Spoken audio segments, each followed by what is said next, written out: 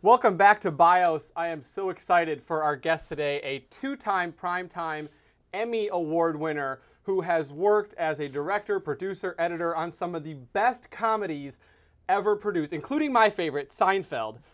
Huge Seinfeld fan. So the fact that you worked on that show, I'm already putting you on this level up here. David Rogers, everyone. Hello. Yeah. Thanks. It's great to be here. Yes, Seinfeld was my first foray into television. My first job as an assistant editor. I got a phone call one day. The editor of the show had left, and they had a new editor in there, and they needed a new assistant. She had taken her assistant with her, and I got a call saying, "Hey, are you available?"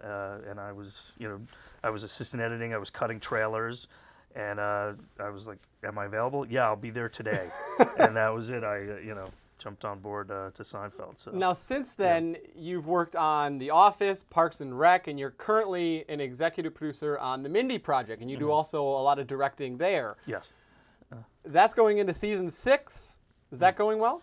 it's going great. Mindy Kaling, I worked with her on The Office. Actually, we realized I've edited her more than anybody else because I did 9 seasons on The Office, and then I jumped onto her show. So this will be my 5th season editing her. So like 14 years of editing Mindy Kaling. You got a good bond then. You Yes, kind of yes. know how each other works. We have a good shorthand, and she knows. I mean, I'm always honest with her, and she appreciates that. If I'll tell her if I think something is good, or if I think something is bad, and she appreciates that. Now, talking about your big projects, Seinfeld, The Office, both of those went 9 seasons. Talking Yeah. about Mindy Project going into season 6, do you see that going 9 as well? No, she's actually announced that this is the final season of the Mindy Project, which is good. I mean, I think that the show, we've done all these things that we set out to do. I mean, that Mindy had set out to do.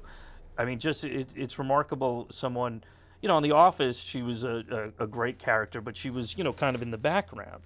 But she was such a great writer. A lot of people don't realize that she was a writer on the show, and she had such a great voice. And she wrote a pilot which starred her, and she got to make it. And next thing you know, it gets picked up, and it's just she's just so sharp. She hired a smart writing staff, a great crew. She brought me in on season 2 when The Office ended, because she knew like I could help her with post production and also get to direct, and she appreciated what I brought, that what I brought on The Office for her show as well. And I think we were on Fox for 3 seasons, and then we got canceled and went to Hulu. And that opened up, a whole bunch of even new creativity. The show got a little riskier, and I've heard a lot of people say they love working on the Hulu shows and the Netflix shows because they just kind of allow you to be free. they really do. I mean, the notes, and again, not that Fox, Fox was, that's an edgy network. So it's not like Fox restricted us from doing things, but there's just a little more freedom on Hulu, and the notes are more like, we trust you, do what you do best, and also the show length can be a little longer. You're not fighting to like, oh, we got to get it down to 21:35. It's like, hey, the show's 22, great. Yeah. It's 24. Especially like we have a premiere or something, special episode. It'll be 28 minutes, 29 minutes. Coming from an editor point of Yeah. view, that's huge Yeah. to be able to say, I can't cut it, or we need this, and you can do it. It's we can always get the time out, and that's one of the things like that Mindy has.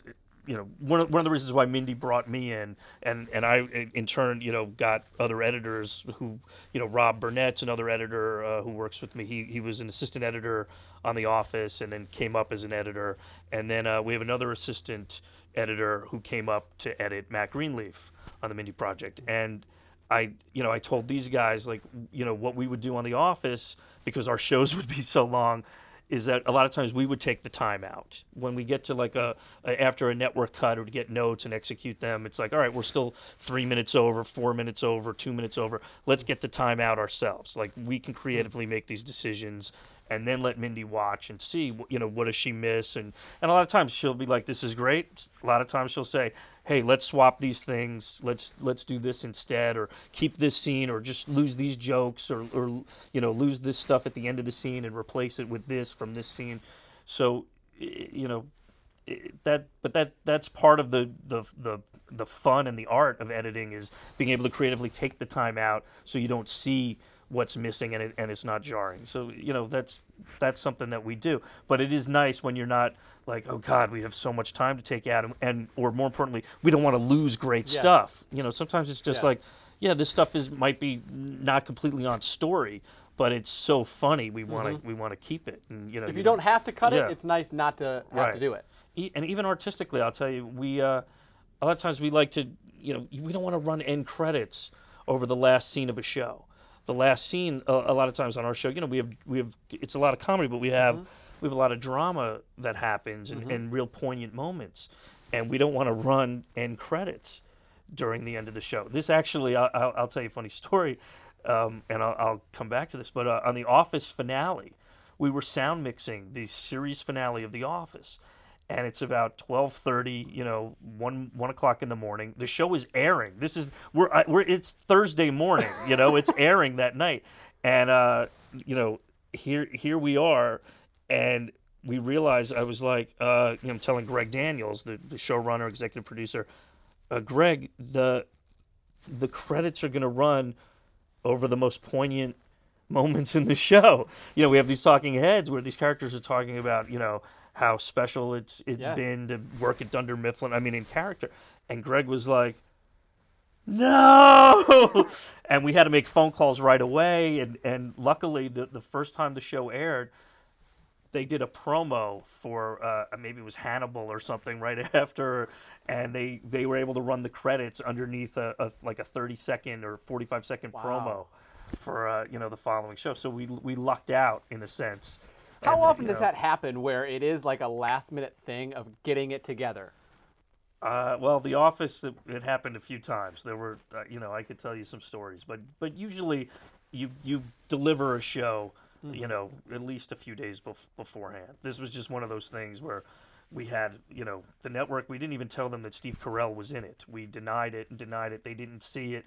We had that footage transferred at a different facility than Universal. And they didn't see it in any scripts, and they didn't see it in a rough cut. Wow. And we, it was there because we didn't want to leak it, and we didn't want anybody to know. And like, even I showed up on set, and I was like, I knew Steve was there for the, shooting that day, and I was like, oh, can I get a copy of the script? No, like you couldn't get one. There were numbered scripts, and only certain people had them that needed to have them on set. And they had to give them back at the end of the day. Like, you couldn't hold on to them. And that's where there's no phones either to be able to. Yeah, they're very strict. We took pictures and stuff, but it was like everybody on the crew knows don't show anything. As a director, do you appreciate kind of the new age actor, actress like Mindy, where you are creating your own content to star in? I feel like that's what you have to do in Hollywood. Do you appreciate that as a director? Yeah, I mean, look, I appreciate great writing, and if a person can act, like Mindy, I used to tease her relentlessly on The Office because she would break all the time, and I'd be like pulling my hair out, and I'd be like, Mindy, like you have to hold it together, because you're ruining scenes, and I'm struggling to edit around you. And in fairness, I mean, Steve Carell, Rainn Wilson, John Krasinski, Jenna Fisher, these guys are all super funny. The whole cast was super funny. The bloopers on The Office are some of my favorite things to watch on YouTube, as I'm sure they are for a lot of people. Absolutely. And so I was like, Mindy, you have to hold it together. And I remember, like, I would write to her, send emails during season 1 of the Mindy Project before I was on it. I would tell her, like, oh my God, I love this episode. I love what you did here and this. And I said, and her acting just really, she's playing a totally different character than Kelly Kapoor. Her acting just skyrocketed. I was like, Mindy, you are so good. I mean, like she became a great actress, and it's even like with each season, I just see more and more depth. She can handle things with ease. Like, she's so comfortable, and playing the challenging stuff. And I remember though having a conversation with her, and she's like, "Thanks, Dave." She's like, I can't break as much. Because I'm the star, like I'm the one. I have to keep it together. It's like, that's a good thing, But she still laughs. There's still, I mean, you can't help it sometimes. Stuff is so funny. For know? you got your start in filmmaking at a very young age, at least a love of filmmaking. I read that you were 8 Yeah. and you saw Superman. Yes. How did that come about? Did you just saw it and you realized that's what you wanted to do? I mean, I was, I was a big superhero fan and comic books. I don't know. I was always drawn to superheroes and Superman, and I saw Superman the movie. I was 8 years old, and I saw that, and I was just blown away. I mean, In theaters, you saw? in the theater. Yeah, I'm a little older than No, you. I wanted to see if you got like the full experience. Yes, I saw it. It's funny. I saw it Easter Sunday.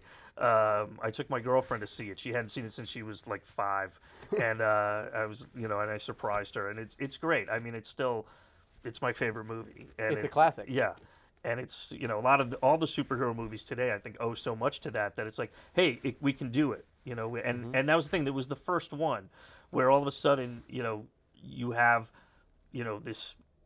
You have, Richard Donner, who was the director, just treated the material so seriously. Like, didn't go campy. It's not like the 60s Batman show, which was a great show, but it's not, they said, let's just treat this seriously.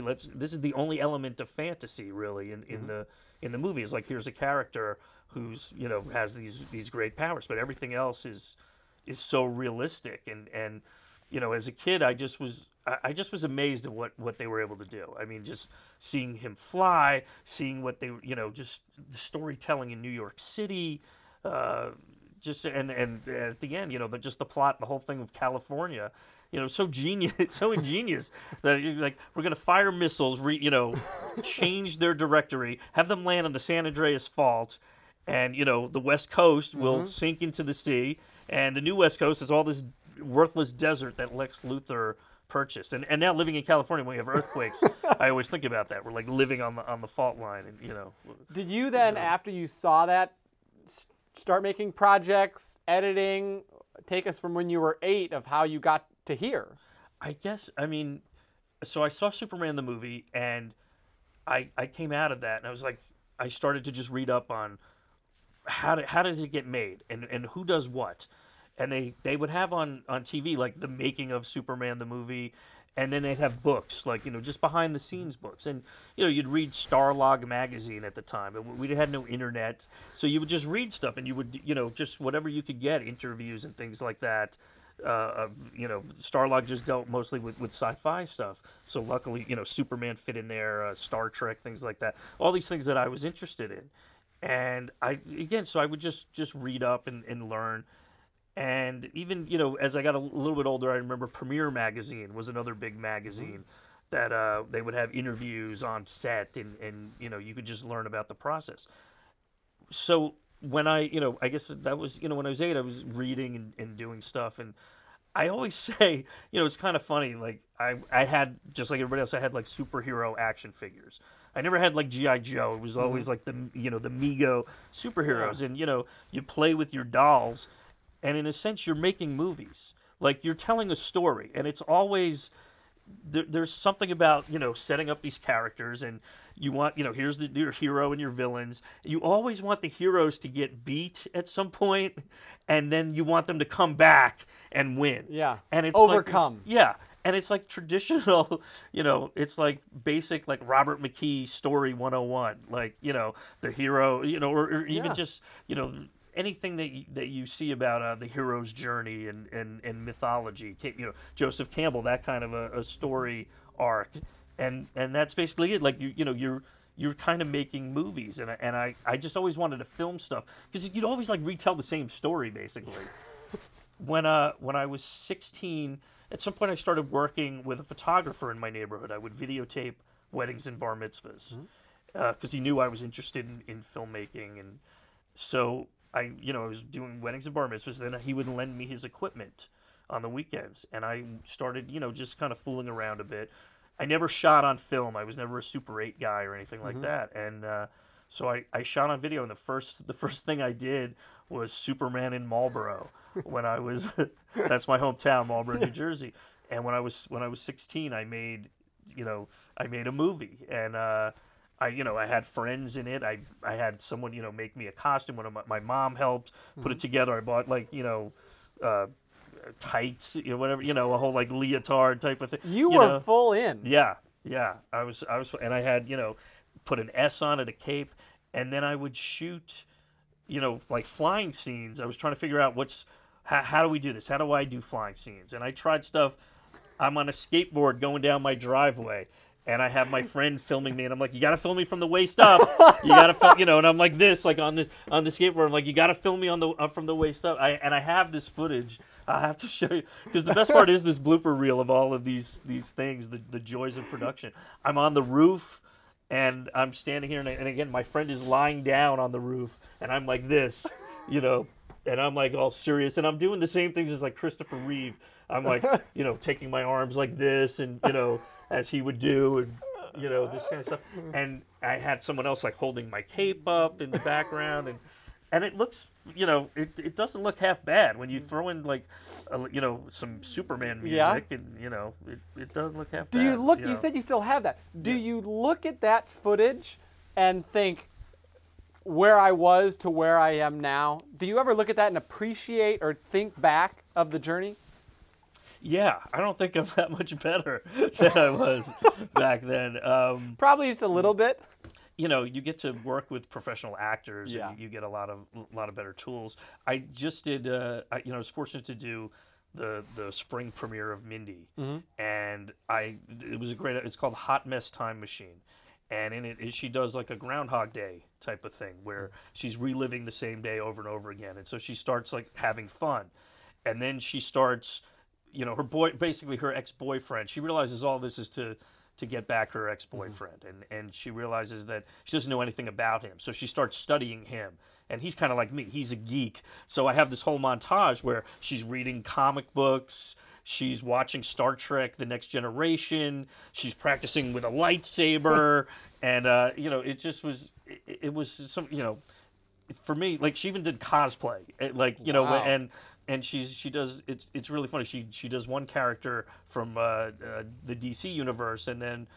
She thinks this will impress her ex-boyfriend. And he's like, I'm more of a Marvel guy. And she's like, yeah, who's Marvel? And then she comes back, I get to do this thing where she's then dressed as Marvel. And, it was fun to even pitch her lines of like, naming X-Men and things like that for her to, to jump in and, Things that you could help on. Yeah, that I get, it was like people like, did you write this script? I'm like, no, I just got lucky.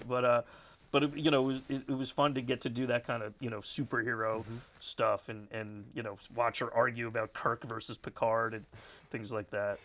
You direct, you produce, you edit. Does doing all those jobs help one another? Is it a challenge? Is it helpful? I think it's helpful. Directors, by nature, want to control. To a certain degree. I mean, everything's a collaboration.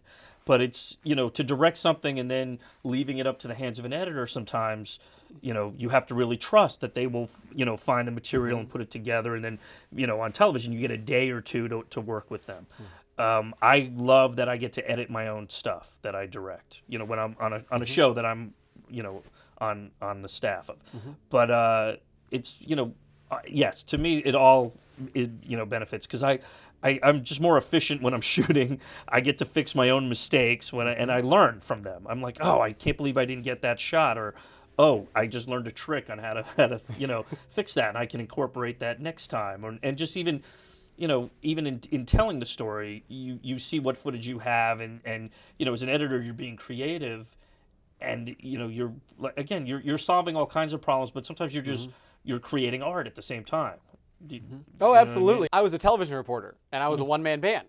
So I shot and edited all my own stuff in addition to producing it and producing shows. So I know when you have a vision, sometimes it's easier just to be able to keep doing it yourself.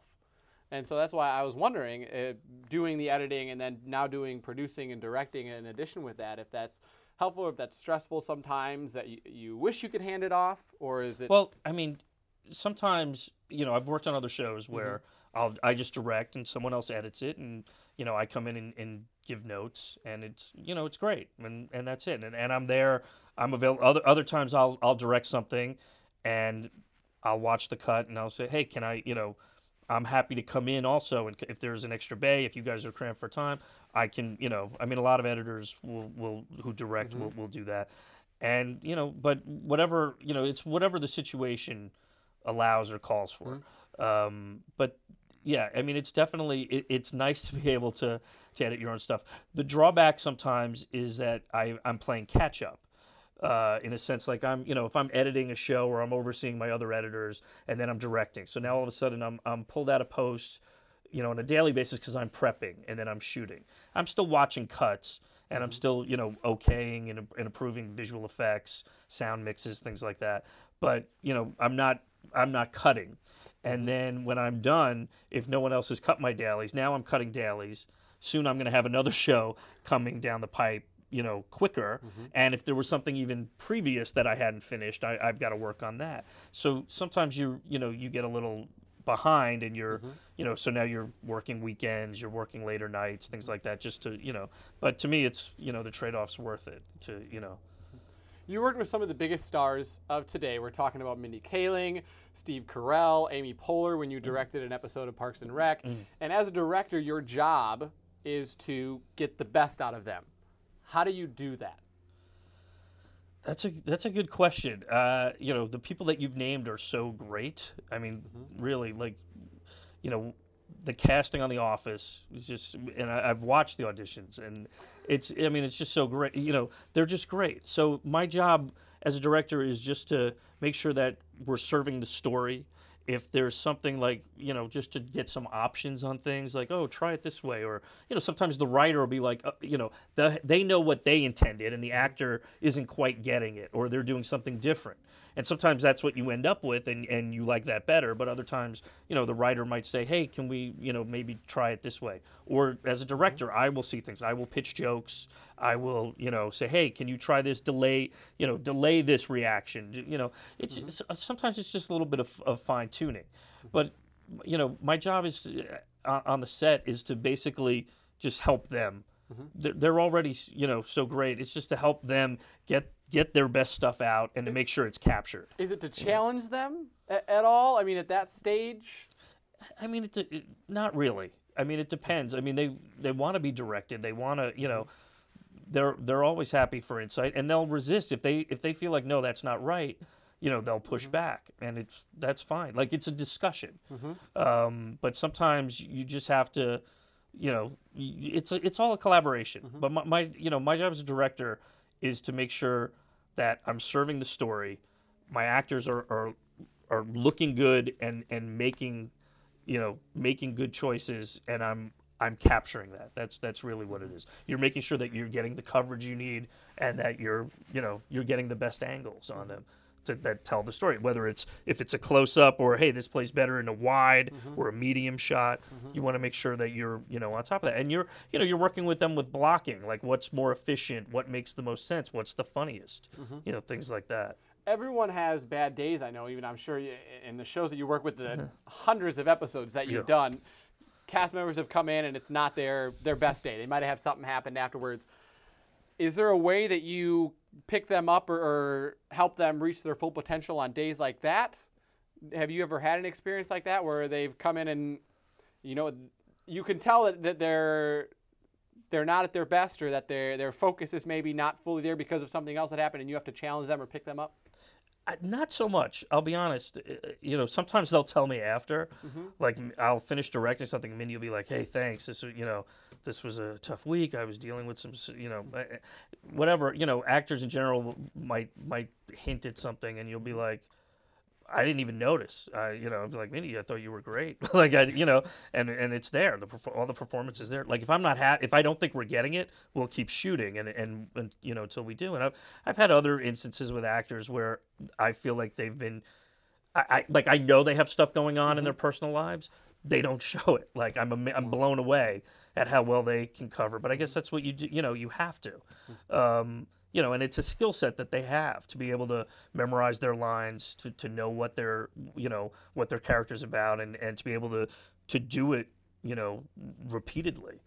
I think, sometimes we'll have guest actors, and sometimes they're not familiar with the style of the show. Like in The Office, more of a dry, sense of humor. They're used to either being a little more broad, or sometimes we have actors who are dramatic. They don't do a lot of comedy, and they don't quite get the rhythm. On The and Office, there were a the lot of reactions. cameos, Yeah. especially late in the later seasons. Yeah, but so sometimes it's just getting them to settle down, or figuring out, okay, how are we gonna, sometimes I have to tell the series regulars, you need to be more, positive or more up, because you're setting the tone. They're just kind of reacting to you. So if your choice, which was right, to do more of a deadpan, low energy type thing, it's not working, because then they're playing even more low energy. So I need you to, play it more positive, more upbeat, and then they'll rise up to match that.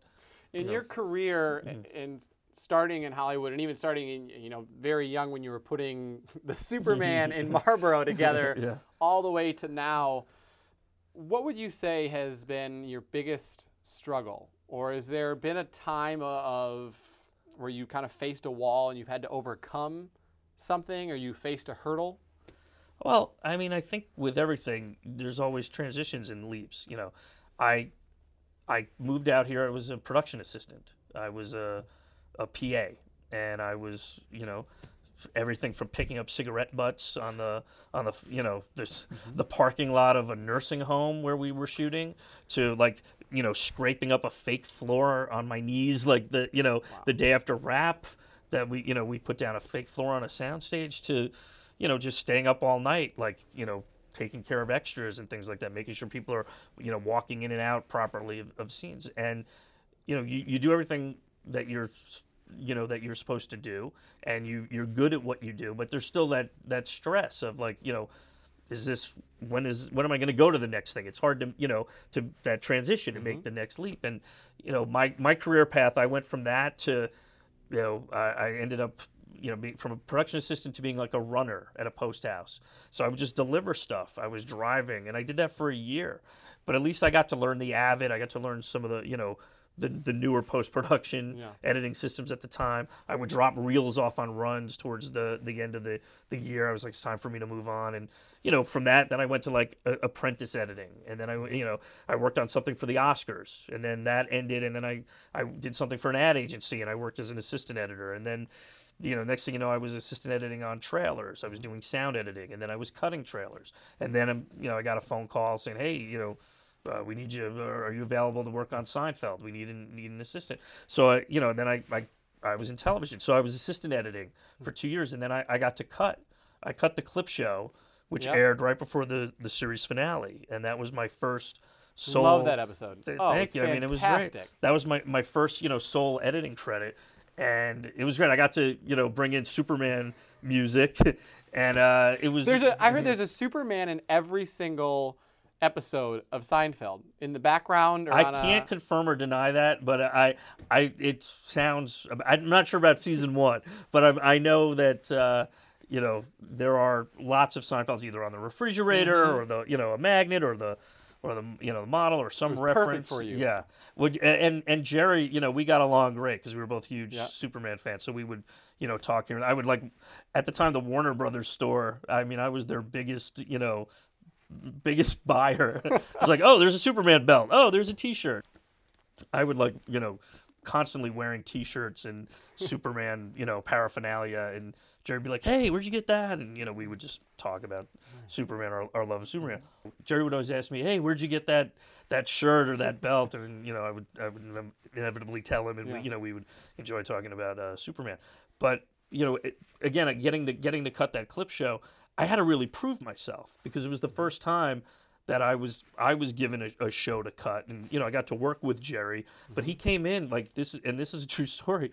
He came in, we had finished shooting the Puerto Rican Day Parade, which was a huge episode, and finished shooting the finale. And Jerry came in. He's like, all right, so what's going on? And Skip Collector, who was the editor, was a mentor of mine. He was finishing up the Puerto Rican Day Parade and the finale, and I said, I'm cutting the clip show. And I was working with Darren Henry, who was a writer's assistant / writer on the show. And Jerry was like, okay, all right, well, let's see. We'll have to see about that. And I don't blame him. He doesn't, like I say, he likes me. We talk about Superman, but this is his show. He doesn't know what I can do as an editor. And so, I had to prove myself. But by the end of the first week, he was like, really happy. Dave's great. He told the line producer, and that was it. We had a blast. He was just like, this is such a great walk through memory lane. Really taking a stroll at the end to get to look at all these clips and just really get to play and do some montages and show some bloopers and behind the scenes stuff that we hadn't seen on the show. I find it interesting coming from someone who I have a lot of friends who are in the positions that you first talked about, where you are the PA, where you are the runner, and you're doing the grunt work. Yeah. Did it feel like that just dragged on forever? How did you keep yourself motivated in those times, looking ahead and wanting more, but knowing that you were in the position where you were? Well, I mean, I'll tell you, when you come out to LA for the first time, everything is new. So even getting those first jobs, I mean, like I said, I as a PA, I was good. I hustled, I worked hard. Like you have your work ethic is your work ethic, but it was still like the jobs themselves, like they could be tough and stressful, and then finding the next job is stressful, and that's why I got a job as a runner. But there were times because it was steady. It was like, okay, I don't have to at least stress about getting another job, and it's post production. I think I would like this. It was something that I always excelled in at school was editing. So except now it was like I said, new technology. Yes. It was all editing on computers as opposed to film and video. But you work hard. I would do things. Sometimes I'd be on set, like you'd be there late at set. I was ghostwriting scripts for people too, so I would sit there and be like taking notes.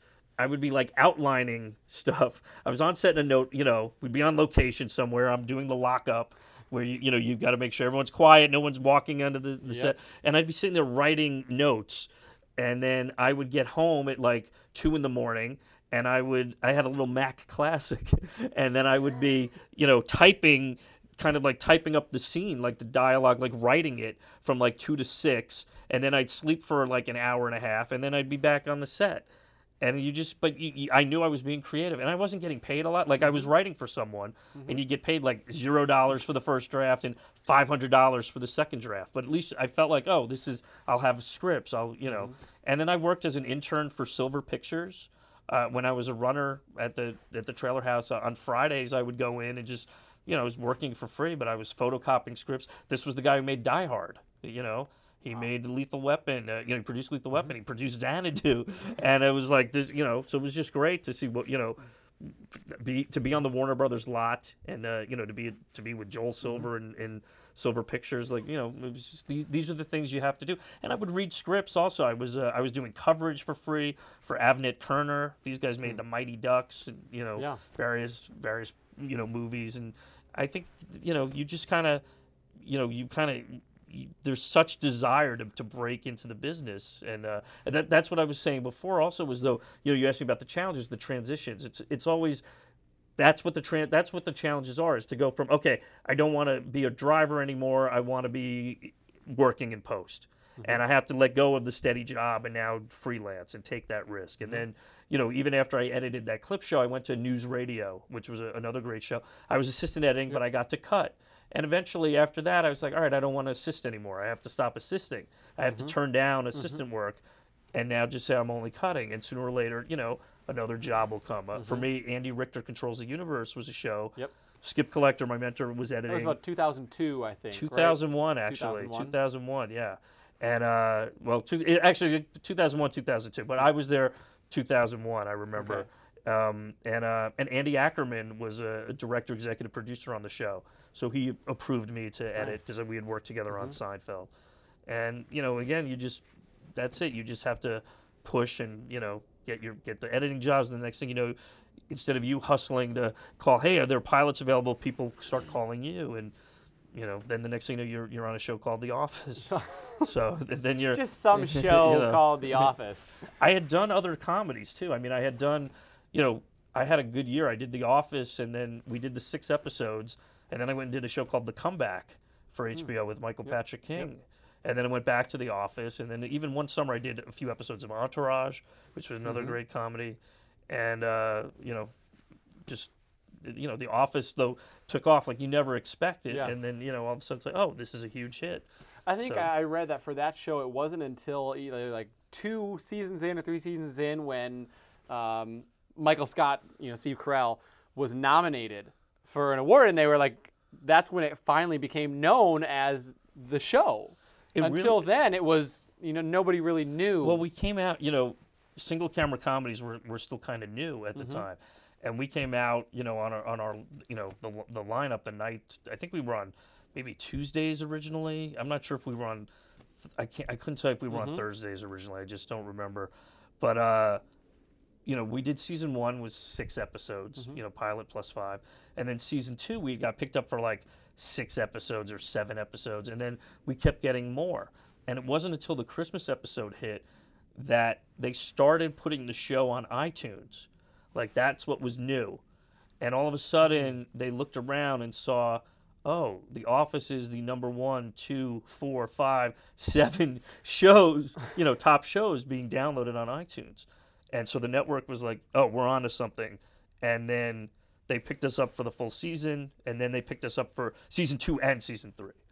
Well, I think that's when it moved to Thursday night. I think you were right that it wasn't on Thursdays initially. And then after like 3 seasons, then it's weird because everyone looks back and is like, "This The Office is one of the, I would say a lot of people say top 5 comedies of all time." And to hear the start that you don't know what's going to happen after season 1. You get 6 episodes. Season 2, you get another, couple episodes, and you don't know that it's going to be this huge hit. You never do. I mean, and that's the thing. Look, even with Seinfeld, I worked on the DVDs and the Seinfeld story. So I know the documentaries and I know a lot about the behind the scenes and the history of the show. But the show was originally supposed to be a 90-minute special. For SNL, right? Yeah, late night. In replace of SNL. Just like a 1 week, 1 episode thing. And then Jerry felt like he couldn't sustain doing these kind of sketches for 90 minutes. So they said, oh, let's do a pilot. So they had the money from the late night budget. They made a pilot. It got dumped. I mean, like, they weren't going to pick it up. They burned it off over the summer as a one shot, and then Rick Ludwin said, I'm hearing some things, and he took money. He worked. Rick Ludwin was an executive at NBC. He was the late night, and he took money out of his budget to pay for 4 episodes. This first Seinfeld of season is a pilot plus 4. And then the next season was, they got picked up for 13, and then season 3, it was a full season. I mean, again, it was not a breakout hit. Same thing as Cheers. Cheers was like second to last the first year it ran. But that's the thing. The networks, they were a little more patient. You have these executives that, and even today, like, if they believe in a show with their gut, they'll give it a chance. And sometimes it really, really pays off. Yeah, it was Seinfeld. They didn't want the type of comedy that Seinfeld was, and they were like, no, this is not going to fly. This is not what we do. You need to change it. And I read an interview with Jerry, and he said, no, I don't need this. I can go back to comedy. I don't need this TV show. If you don't want it, then that's fine. But this is what we're doing. Yeah. And well, that's what it's funny. Like, they had the Chinese restaurant episode, which is now a classic. And they said, like, it's a show about nothing. Because they argued with him. They said, we don't get it. This is a show about nothing. Nothing happens. It's a show. And it aired, and it was like one of the biggest hits, like one of the favorites that season. Yeah. And the executives, I think Warren Littlefield was like, we didn't get it. We just didn't get it. And that was it. And it's even funny what you say about Jerry, because that stuff makes it into episodes. Like Larry David, he'll put that in. And there's episodes where, George and Jerry are pitching a show, and they're like, what if we got these two together? And, Elaine and Jerry, and George is like, no. This is the show, and we're not changing it. It's such a classic. Yeah. You're doing the jobs to get to where you are now, to become an assistant editor, to become an editor, a producer, co-producer, executive producer, director. What drives you, what motivates you in times like that where you're striving for the next thing? And even today, what motivates you for the next thing, to keep working hard, to keep pushing yourself? I mean, I think that for me, it's always just a desire to entertain and tell stories. I think that's why, most people in this industry do what they want to do. Like, they have, it's like, for me, I saw something cool.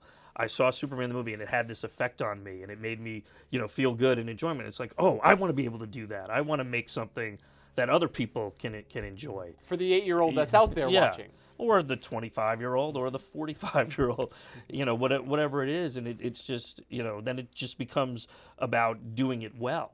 Like, oh, I want to make a show or a movie that people enjoy with, that speaks to them. And I want to make sure I do it do it well, do it the best that I can, and that's what I do. I mean, with any show that I do, I painstakingly, whether it's pulling bloopers for the Seinfeld DVDs and hunting through the old bloopers and making sure we have the right camera angle for this reaction shot, or that we have great audio, or if it's putting together a scene today and editing, like if I have to do some trickery, or we need to steal some ADR from a different episode, or some dialogue, or whatever you need to do. I mean, so often I think stuff slips by. You have to succeed. You really have to take it to that next level of like, we'll do whatever we have to do to make this look great. And even if it's something that 90% of the audience won't notice, we're going to do it anyway. We're going to do it for that 10% that will, and we're going to do it because these things live forever. I mean, people watch I Love Lucy and, The Honeymooners and Star Trek, the original series. They live forever. Once they're captured and they're edited and they're put out there, they live forever. And they're the things that they 90% might not catch the first time. But there are things, and when I watch Seinfeld now, or The Office, or The Mindy Project, I've watched an episode 4 or 5 times, and I'll watch it the 6th time, and I'll pick up something different. And that's where you notice that effort. I did an episode of The Office where they go into. I have 3 characters that go into a bookstore. It's like Dwight, Andy, and Daryl. They go into a bookstore. They go in there to pick up women. Yeah, they go in there to pick up women. Episode, yes. And so we're doing the set design, and we're shooting at a at a Borders or a Barnes and Noble, wherever we were. And I look at one of the displays, and they're like, what kind of books do we want here? And we had a character, Kathy Bates, played a character on the show. She was Jo. And she had written a book, and she gave it out in one of the episodes. And I was like, let's have Jo's book on display here. Like, it's just a little thing. It's just a little subtle thing. But some fans will catch it.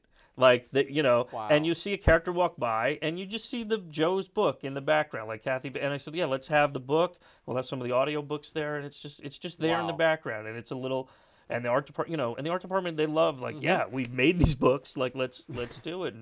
And put it in there, and it's like those are the just little decisions like that. You make a million of them when you're shooting, and those are things to me that are fun and really pay off. I think just having that attitude of always going the extra mile is something that just pays off in life in general, no matter what you're working on. Yeah, I mean, I think if you need to be passionate about what you're doing. You need to like enjoy it. Like that's some people say, oh, I hate work. I love my life, but I hate my work. I like my home. I'm like, you spend a lot of time at work, so I know it's hard. But sometimes like you have to, if you can, you try to do something that you really enjoy. If you can afford to, like, hey, I'm gonna take some time and figure it out and explore and find something I like to do. Then when you find that, I think the passion kind of takes over, and like you wanna just do the best that you can. And for the people who are working and saying, oh, this is what I have to do to provide. Yeah. You work that extra 10%. You do that extra side job to pay for the passion, and hoping that 10% will grow to 20 or 30, and that's just what you got to do. Yeah. What would you consider to be your definition of success? I mean, my definition of success is it's doing what you love to do and making a living out of it. I mean, that's what success is. Whether it's in the entertainment industry, whether it's in the cooking industry, whether you're in business or doctor, whatever it is, it's doing what you love to do and making a living from it. I won a couple of Emmys. I've been fortunate that I won a couple of Emmys, and I've won some other awards for editing and nominations and things like that. And I remember, like, I said this, and I was completely honest. Like this was great, but the work is the real reward. Like doing work that you love and being a part of a show. Like, it's trophies are nice, and getting recognition from your peers, whether it's editing or directing is great. But really, it's if you make a successful show, if you're doing great work that people appreciate and people love, like that's what's better than that. Yeah. What advice would you have for people who are in the positions further down the totem pole, wanting to get to the position of editor, to the position of producer, director, that are maybe in the hustle jobs, feel like they're at a dead end? What advice do you have for them? Persist. Just persist. You just have to you have to stick to your dream. You have to make time for that, and you have to go for it. And whatever field it's in.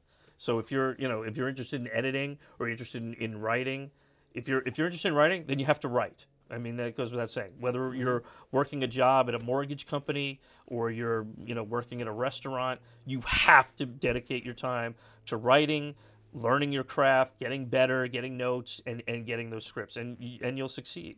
I mean, you will eventually. And sometimes it takes a little luck, and it's knowing the right person. But that's it. You network, and but you'll get there. And that's why you see all these stories. That's the thing about Hollywood. It's like when you do succeed, the payoff is like, is so big. And you see people who like, hey, this person wrote a spec script, and it blew up. I mean, you look at Trey Parker, the guys who made South Park. They made a little video for someone, a little Christmas video, The Spirit of Christmas, and now they have an empire, like. There's museums. There's one in LA that had a huge theme of South Park. Yeah. Of museum. Yeah. There was like 3 floors of South Park that I went to. And these guys are great. I mean, and they wrote that play, the Book of Mormon. I mean, these guys are brilliant. But at least, there's a lot of brilliant people out there. Mm-hmm. You have to do what you have to do to get known and get your work out there. Well, you've done certainly that, and I appreciate you sharing about all that, sharing about the journey, sharing about the rise, and of course, all the stories. We've appreciated those as well. I feel like I wouldn't be doing justice as a fan unless I tried to get some secret out of you from The Office. Is there a secret story, something that you can share? The finale came in really, really long. And one of the things, and I've seen people talk about it on the internet because we have the table read out, like you can watch the table read, is that there was a cold open that is the ultimate prank, where Jim, pranks Dwight, and he does the ultimate prank. He makes Dwight think that he's in the Matrix. And people ask us, like, oh, did you ran out of, it was just too long. You guys didn't shoot it. It's not in the episode. You didn't put it on the deleted scenes. We shot it. Where is it? You will have to wait and see. Oh, the agony of just knowing that it's out there. It's great. You've seen it. I cut it. When can everyone see it, if they can see it? Let's see. Well, that's all up to Greg Daniels, but maybe the 10-year anniversary, the 20-year anniversary. We'll see. We'll see. But it's great. This is a really, really. Again. I say this because it's out there on the the table read and a version and people talk about it, but we do have this. We did shoot. It's in the can. So that is a very juicy piece of information. We can't wait. Thank you so much my pleasure. for coming in, David. Hope you guys enjoyed that. We'll see you next time.